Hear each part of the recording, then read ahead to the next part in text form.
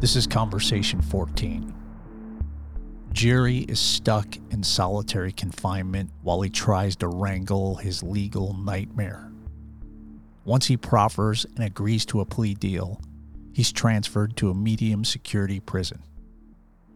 You are incarcerated at the MCC in downtown Chicago, which is a dreadful place by all accounts. You're there for 4 years. Why are you there for 4 years? And are you in solitary confinement for 4 years? Yes, I was there for 4 years. The U.S. Attorney's Office and my attorneys, Mike Ficarro and Dean Ellis, a former supervisor in the U.S. Attorney's Office, retired. We were going back and forth with the U.S. Attorney's Office. I had to proffer, tell them, detail everything I did as far as the corruption was involved, me stealing money, doing warrantless searches. In addition to that, they asked questions about the operation of the police department. Was that widespread? Things like that.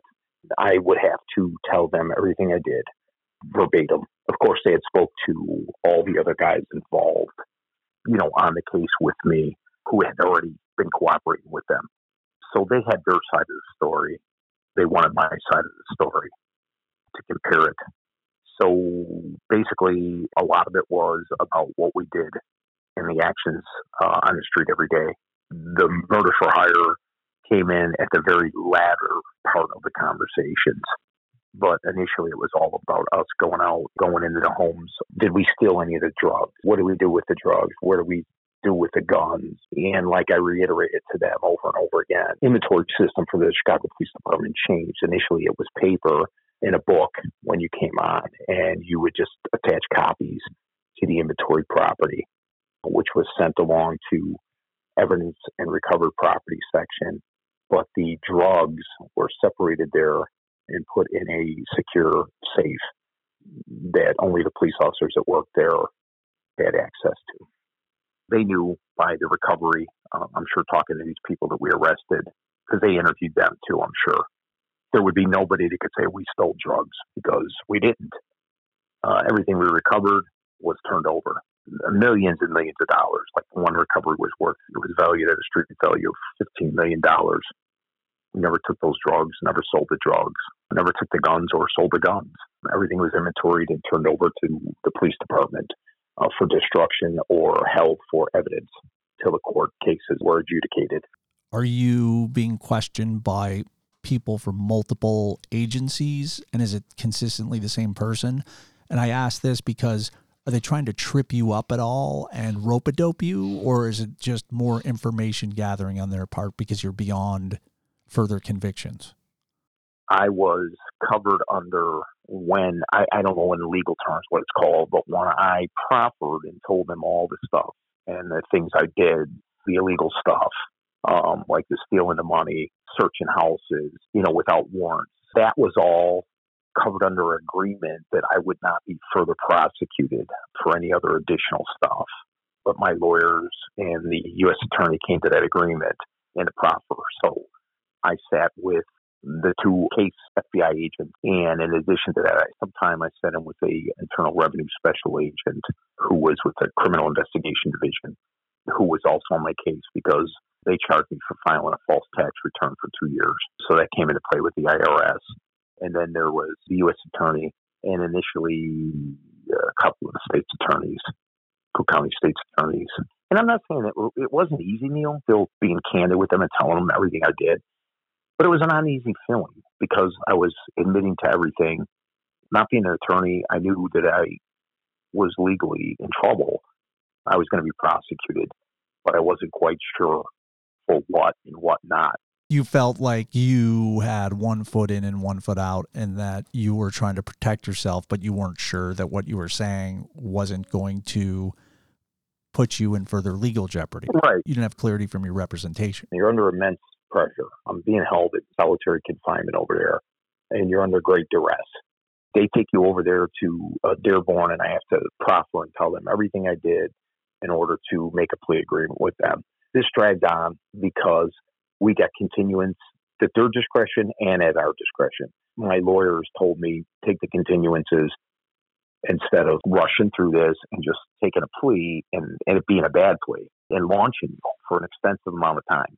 They asked me about how I operated out there, who was involved, trying to ask me about my supervisors, asking if I can implicate any of them.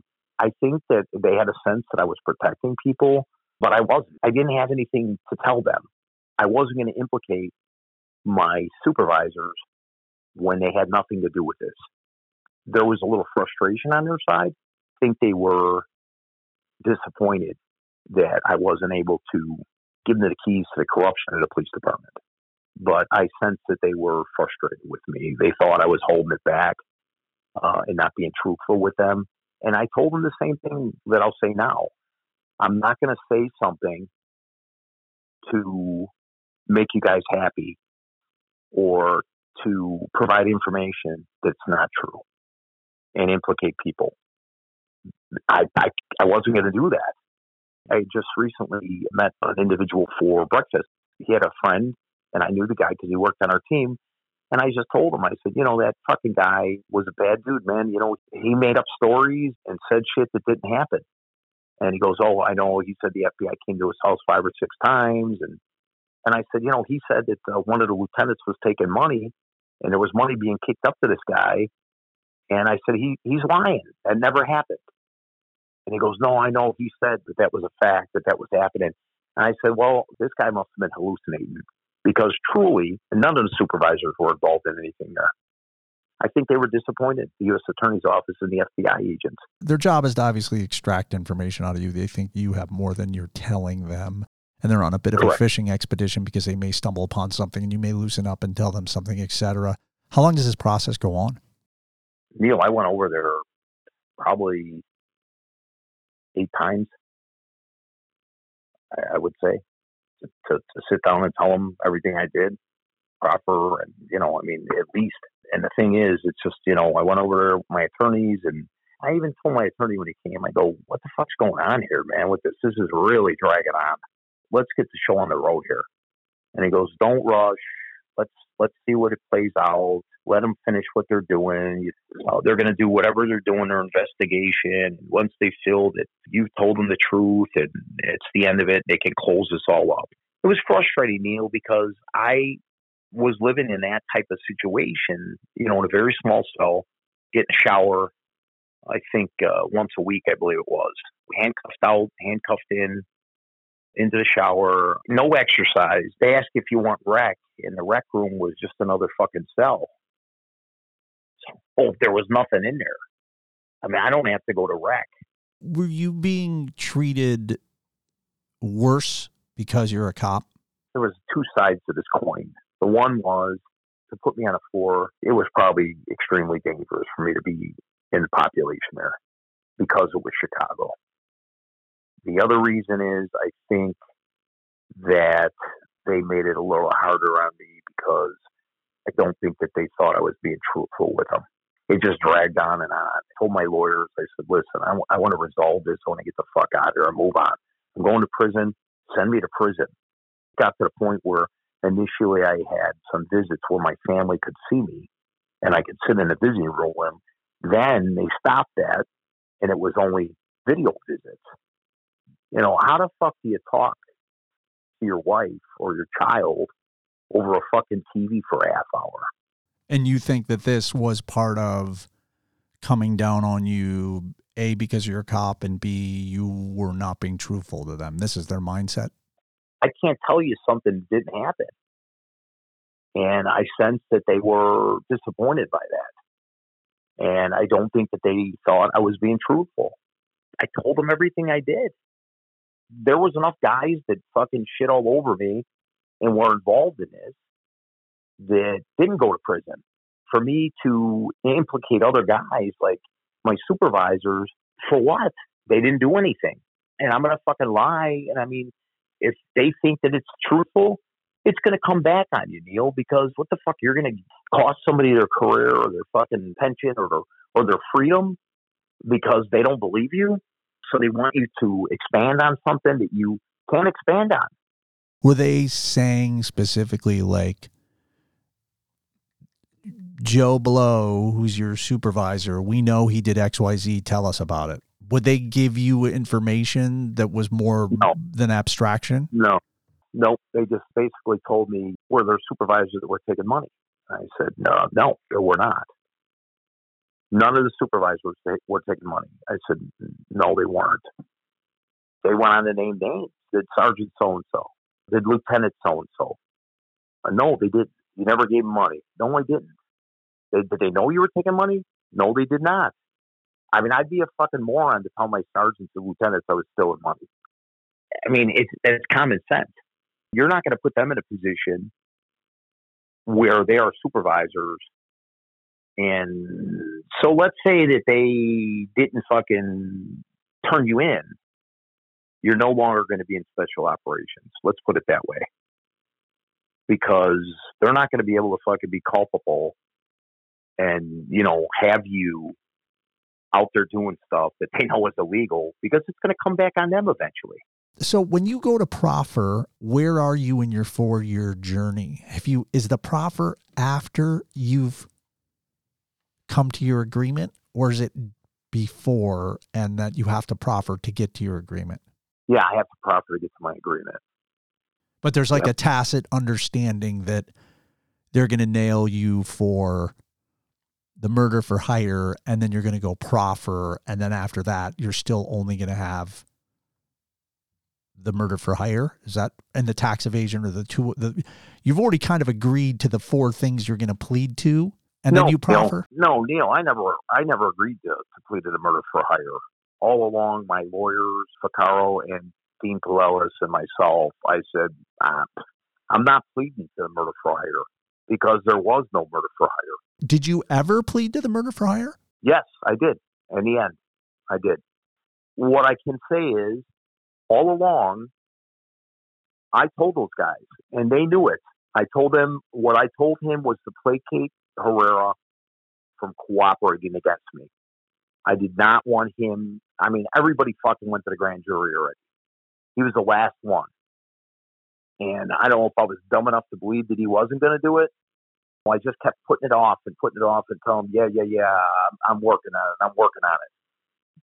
Like I said before, there was never any money exchanged. The FBI knew this. There was no hitman whatsoever. The FBI knew that, because this was concocted by Herrera and the FBI, because Herrera said that we had talked about it. So they pushed this whole thing and to get him to wear a wire on me, because I would not go in to speak to them. Are you beating yourself up for being in this position? Oh, of course. Are you every day just saying, how the fuck, why did I do this? And why did I put myself in this position? Oh, 1,000,000 times. Did you feel like the tables had turned on you in a way that you're like, now I know what it's like to be on the other side of the equation? Does your mind go to that place? No, not there. But later, when I got transferred, and it's funny, when I was there, I would beat myself over it, because I'm like, thinking, what the fuck, man? What did I do? Just stupid. And, for nothing. Wasn't worth it. And I just said I threw away my career and, my reputation, and caused, a heartache for my family, for my wife and son. Me, I mean, fucking who cares? But I embarrassed them. I put myself in that position, and, let's put it this way. Sleep was a hard thing to accomplish, because I couldn't. I turned into a insomniac listening to the radio, and then I would be extremely exhausted and fall asleep during the day, and then it's hard. But being in that situation, you can't fucking sleep in there. They have special housing. They have a lot of mental people down there. They have people who don't want to fucking get along with other people. They're constantly kicking their fucking doors. They're yelling all night, screaming all night, flooding the range. And by I mean flooding the range, they fucking back their sinks and toilets up. And the next thing you know, you hear someone say, get your shit off the floor. That means that there's fucking water coming. And you look, and sure enough, there's water everywhere. So there's no sanity in there, especially in that environment at the MCC with the special housing, because you're locked up in close proximity. Everything's amplified. Is the MCC the worst of it in terms of your incarceration?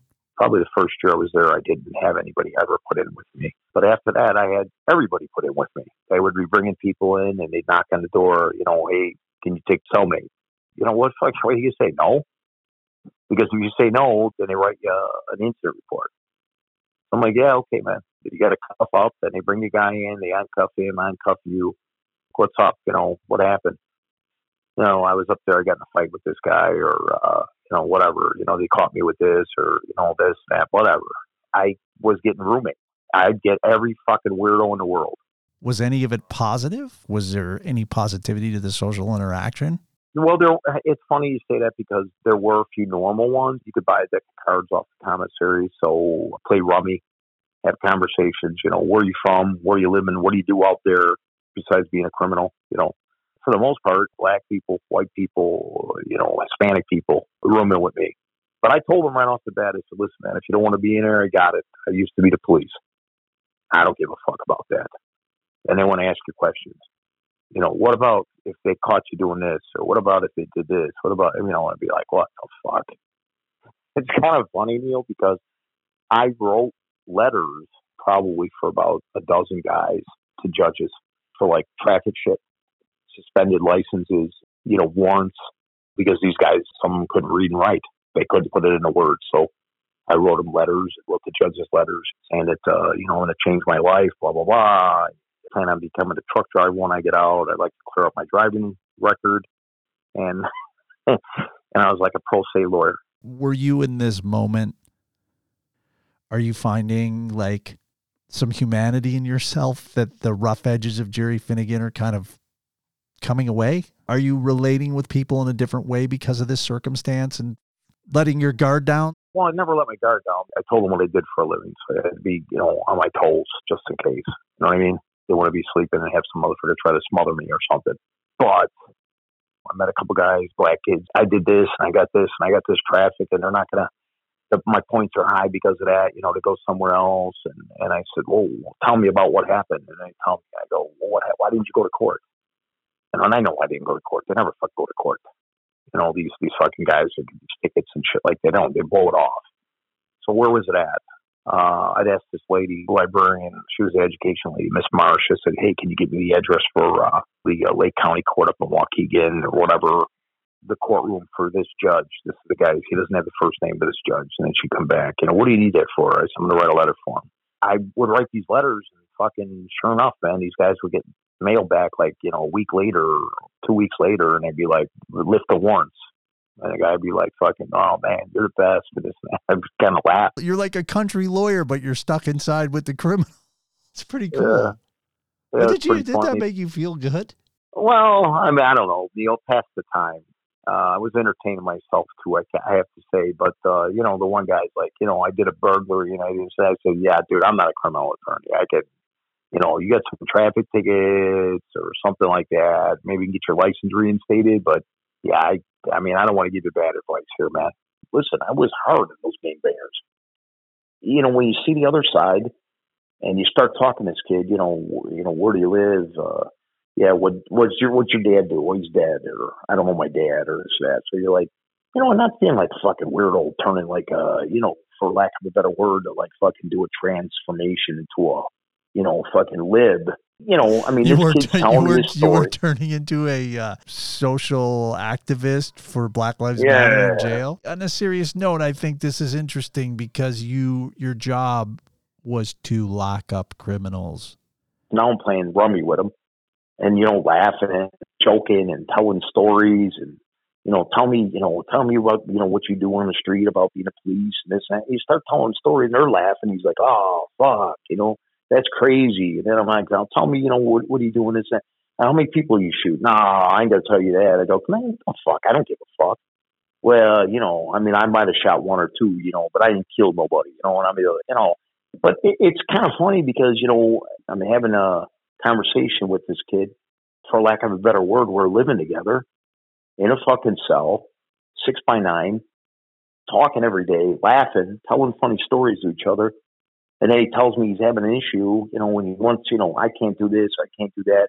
And I'm like, well, here, man, I'll tell you what to write. Well, can I tell you something? Yeah. I can't read and write, to be honest with you. I'm like, all right, man, it's no big deal, man. I said, I'll write the letter for you. No, I think it's awesome. This is what makes your story great, is that you're forced into a situation to engage with people that you would otherwise suspect as criminals who may have been criminals. Well, they were, but I was a criminal at that time, Neil. You're in jail. The playing field is leveled. You have no other options, but it gives you the ability to adapt in another extreme environment. Yeah, it was funny because that would come into play later, too, because when I was at different prisons and you were a cop, oh, yeah, damn, man. Living with a cop, I go, oh, here's the correction on that. I was a cop. Now I'm a fucking convict. So you and I are the same. I don't know about that. Well, but the bottom line is they either associated with you or they didn't associate. I mean, I didn't want to be friends with all these motherfuckers anyway. I'm going to see them in passing. There were some guys in there that I met that were, when I got out of the MCC, that truly, if you close your eyes and you're talking, you're like, we could be in a fucking bar having a conversation. They're holding you until you negotiate a plea deal. And then it's all this negotiating of your plea deal up until they transfer you out after you proffer. Like, what is 4 years? What the fuck are you doing for 4 years? Yeah, Neil, I'm going to tell you, here's the thing, too. I wanted to go to trial. I truly did. Mike Ficarro, not so much Dean Paulelis. And you don't hear this from a lawyer, but this is what he truly said. He said, you cannot afford to go to trial. I go, in what sense? He said, in the sense that you cannot financially afford to go to trial. He said, it will cost you hundreds of thousands of dollars. And I said, that doesn't make sense, Mike. And he goes, well, it is, because we have to prepare, and there's a lot of time involved in that for defense. And Dean, this guy was a supervisory U.S. attorney. I just told him, I said, Dean, this is what you did. What do you think? He goes, well, listen, I'm going to tell you something. They don't have a case against you. That's my gut feeling and my knowledge from being in this office. But a fucking jury's a strange thing, man. It's a strange thing, and it could go either way. And he said, I'm going to tell you right now, if they get you guilty, and there's a good chance they will because they get 97%, he said, they're going to launch you. So we went over there, and I guess Mike and him told him that I was thinking about taking it to trial. This assistant U.S. attorney told me, okay, you want to take it to trial? He says, okay. He says, I'll tell you what I'm going to do. He said, I'm going to put Hobbs Act charges on you. He said, you know what the Hobbs Act is? And I said, yeah, I know what the Hobbs Act is. And he goes, okay, well, if I put 3 or 4 Hobbs Act charges on you while you're carried a firearm in the commission of a crime, those are 7 years minimum each. That's 28 years. Plus on top of this charge. You want to take your chances and roll the dice? Let's do it. Went back and talked to Mike. Dean and Mike said, Jerry, if he charges with the Hobbs Act, they're going to fucking launch you, man. You're talking 40 years. So they basically said, it's either 12 years or 40 years. You decide. Well, why wouldn't they charge you with the Hobbs Act anyways? Why would they? Why wouldn't they? If you're such a bad guy and their job is to put you away and they've got you for a murder for hire and tax evasion, why didn't they nail you with the Hobbs Act? I don't know, Neil. That's funny because the 12 years, I think, on a plea deal, they get their pound of flesh. And I think that's what it was. If I took the 12 years, it was said and it was done. But I think if I took them to trial, they said the added cost of taking it to trial for the government and not accepting the responsibility, which is a reduction. If you accept responsibility, that lowers your sentencing guideline. But if you don't accept the responsibility and you take it to trial and you lose, say add those extra charges onto the Hobbs Act. And you know what, Neil? Maybe he was playing hardball. I don't know. I think it's a good negotiating ploy on their part because they hold something out. If they show you everything and you're like, well, then I'm just going to go to trial on this, then they don't have any leverage to force you into the plea. So the Hobbs Act is in the back, hovering in the back as the thing they pull out, right? It makes sense. I would later meet a few police officers from one from Chicago and a couple from various places in the United States that they charged with the Hobbs Act. One in the Northern Illinois district got charged with the Hobbs Act, and it enhanced their sentences a lot. Do you think that you did the best you could with your plea deal? If you could do it over again, would you do it the exact same way? No, I would not. And the reason I would not is because when I hired that Mark Barnett, I fired Vaccaro. I didn't want to fire Palelis, but I had no choice because he was with Mike and he wouldn't have represented me by himself. So I hired that Mark Barnett. That was one of the worst mistakes I ever made. This guy is still practicing law. Basically, for a lack of a better word, he's a fucking liar. He's a shyster liar. He'll lie to you and tell you how hard he's working for you, what he's going to do for you. You know, I know these people. I've been dealing with them a long time. We're going to get you a better deal. And then that's just to suck you in and get your money because he fucked me in the end. And I say that because when it was time for me to take this plea agreement, he came to see me and said that the probation officer from the Department of Probation was going to come and do my pre-sentencing report. It's called a PSR or a PSI too, pre-sentencing investigation. He told me when he comes tomorrow, don't make any statements. Just answer yes and no. Don't expand on any of the answers. Agree to everything he says. So I said, well, why would I do that, Mark? Because I want to tell my side of the story. He goes, listen to me. I talked to Brian, which was Nettles, the U.S. attorney, the assistant U.S. attorney on this. And he said that we've been working together for a long time on cases. Okay. I faced him many times in the courtroom and on agreements, plea agreements. And he said that if you plead to murder for hire, that he will get you to a camp. You'll be taken care of. A camp is as low as you can go, custody level. I said, okay, Mark. All right. Is he legit? He goes, he's going to take care of you. So when the probation officer came to see me, a young guy, and was asking me, and he told me, tell me your side, of what happened. And I said, I'm just going to stipulate to the facts that you have in the investigation. And he goes, you don't want to make any statements? I go, no, I don't. So I believe Mark, that was the wrong thing to do because the guy lied through his teeth. And I would later meet people in the system who had been represented by Barnett. He lied to them too and fucked them. Okay, hold on 1 second. Now let's wind back. Before this moment with him, where he tells you to just answer questions yes, no, and do not elaborate, had you had any issues with him? No. And he's my attorney, Neil, and I trusted him because he had been practicing law for 30 years.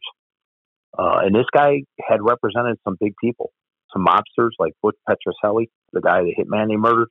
What he does is he represents many of the defendants in that building.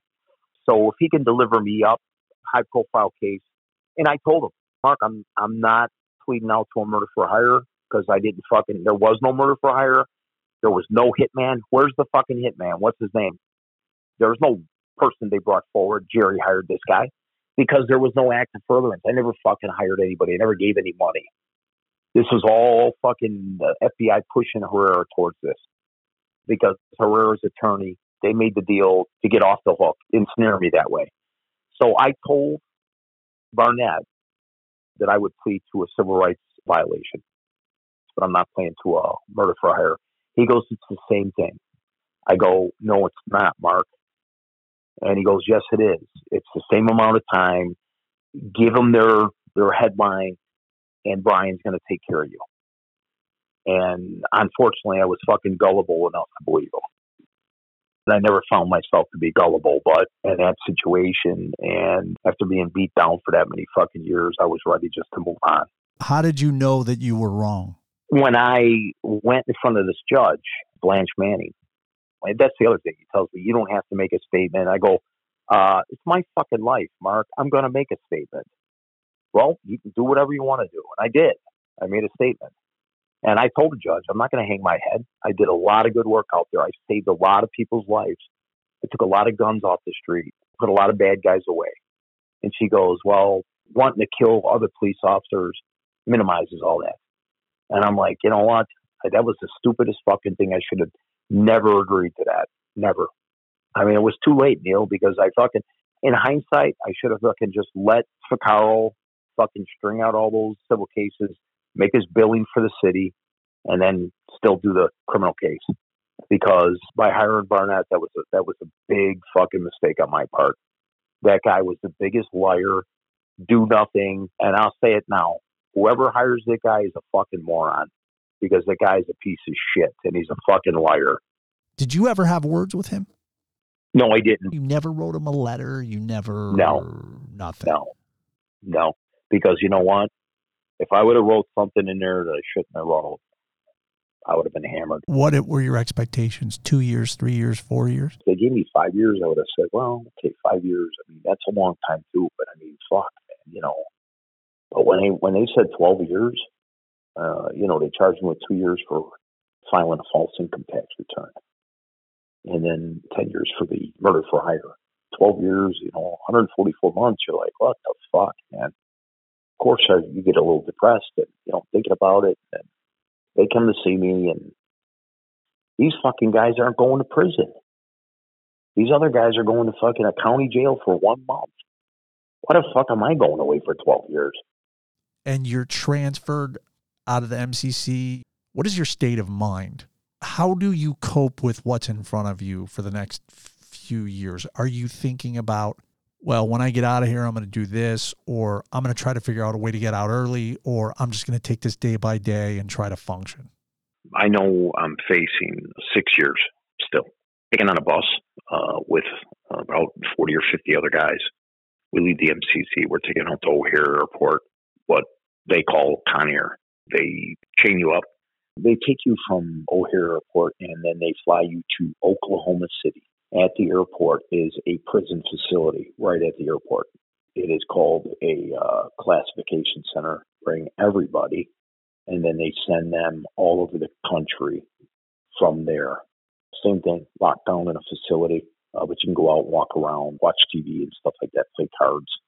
Went there for about a week, and then from there, transported again to Atlanta, which is like the MCC in Chicago, but it's a prison. It's not a holding facility. Was there for another week. So from there, we were bused. My particular bus took us to Florida, and I was sent to a place called Coleman, which had 2 high-security prisons called penitentiaries, Coleman 1 and 2. Whitey Bulger was at Coleman 2. And a medium, a low, and a women's camp, all in that same facility. It's huge. It's all fenced in, separate facilities, but it's all in the same area, you know what I'm saying, the same property. So I was sent to the medium, and I was there for about 8 months, which I thought was kind of odd because I had no criminal history or past. So when I got there, booked in, they take your photo. When you leave the receiving area, and you're walking, and I came out of the door, and I'm walking down the walkway, and it's all these fences with barbed wire, and I'm like, what the fuck, man? I mean, it was really surreal. I was sent to the A unit first. For medium, I mean, I saw some fights. Saw one guy get stabbed. You know, when you go to eat in the chow hall, which is another experience, you go in there, and the whites only have 5 or 6 tables. The rest are all Mexican and blacks. And the blacks and the Mexicans don't eat together either. They all are, it's very segregated. There's no place for you to sit. You have to stand there until a seat opens in the white section. Sometimes some of the Mexican guys would say, they'd nod to you and say, yeah, you could sit down. If there was an open table, they'd let you sit in their section. People talk to each other, but there wasn't a lot of association amongst the different groups. It was like, kind of tense. You could tell something could happen. For the most part, anything was resolved. They had shot callers. Even a new guy, the white shot caller will come and tell you, hey, listen, I don't know what you do. I don't know what you're involved in. We don't deal with no child molesters. I know you're not a child molester. You wouldn't be in here. Just so you know, anything happens, any arguments between the races, you come to me and I'll talk to their guys and we straighten it out. There ain't no fist fighting. As a last alternative, man, we ain't gonna have none of that here because we can't have a big problem here. I'm like, oh, fuck, he's talking fucking, Japanese to me because I don't really give a fuck about all that. I don't want to be involved in any of that shit. I just want to do my time and fucking get out of there. It's a crazy fucking world, but propensity for violence, it's frequent. I mean, there's a lot of fights in there. You get people that are bugs. They're fucking on medication. They're not taking their medication. So, they're just like fucking bugs, man. People are talking about them, but they're not talking about them. So they're hallucinating. It's a crazy fucking deal there, man. And your strategy is to keep your head down. Jerry Finnegan is just going to bide his time. Yeah. I go to the library and read. I go watch videos up there, but the mediums were more secured. The movements were 10 minutes. They would announce a move, which meant you can go to the library. You can go to the medical section if you had to go for an appointment. You can go out in the yard on the yard move, but you had 10 minutes to go, or go to the commissary if it was your day, which was the store. You had 10 minutes to move. There was no freedom to move about. The doors were locked on the compound. The doors were locked in the units, so you couldn't get out unless the officer opened those doors. So you were basically a fucking gerbil in a cage, basically. You were confined in that fucking cage the whole fucking day, unless you had to go. I tried to get out on the yard as much as I could if the weather was nice. Florida was hotter than a motherfucker, but it was, the units were air conditioned. You couldn't help but see the barbed wire fences and the guard towers, guys up there with the guns. But for the most part, you just tried to make your day go by and tried to keep your mind right, keep busy, pass the time. Once in a while, I'd watch TV, but the TVs were controlled in the sense that they were controlled by the groups. The blacks had the majority of the TVs. They had all the sports TVs. The white guys, we had one TV. And you could only watch so much fucking Pickers and, Salvage Wars. And it was just garbage shit that they watched. I couldn't take it. So I would just as soon fucking go read a book or listen to the radio. When I went to the Low after 8 months across the street, there were way more activities. And the camps were even better than that. But I wasn't camp eligible because I pled out to the murder for hire. I was not. And then my lawyer fucking lied to me and told me that the U.S. attorney was going to make a deal and send me to a camp. That never materialized. So believe it or not, they lied to me. That's hard to believe. I guess it's kind of like it came back full circle. I did a lot of lying to dudes on the street I was locking up, so fuck it. You know what I mean? It was fair. Let's end there. One more conversation to go. We'll be discussing the notorious photo of Jerry that leaked in an attempt to humiliate then Mayor Rahm Emanuel. And we'll end with a Q&A. Thank you again for listening, and please stay with us for the final conversation of Finnegan's Take.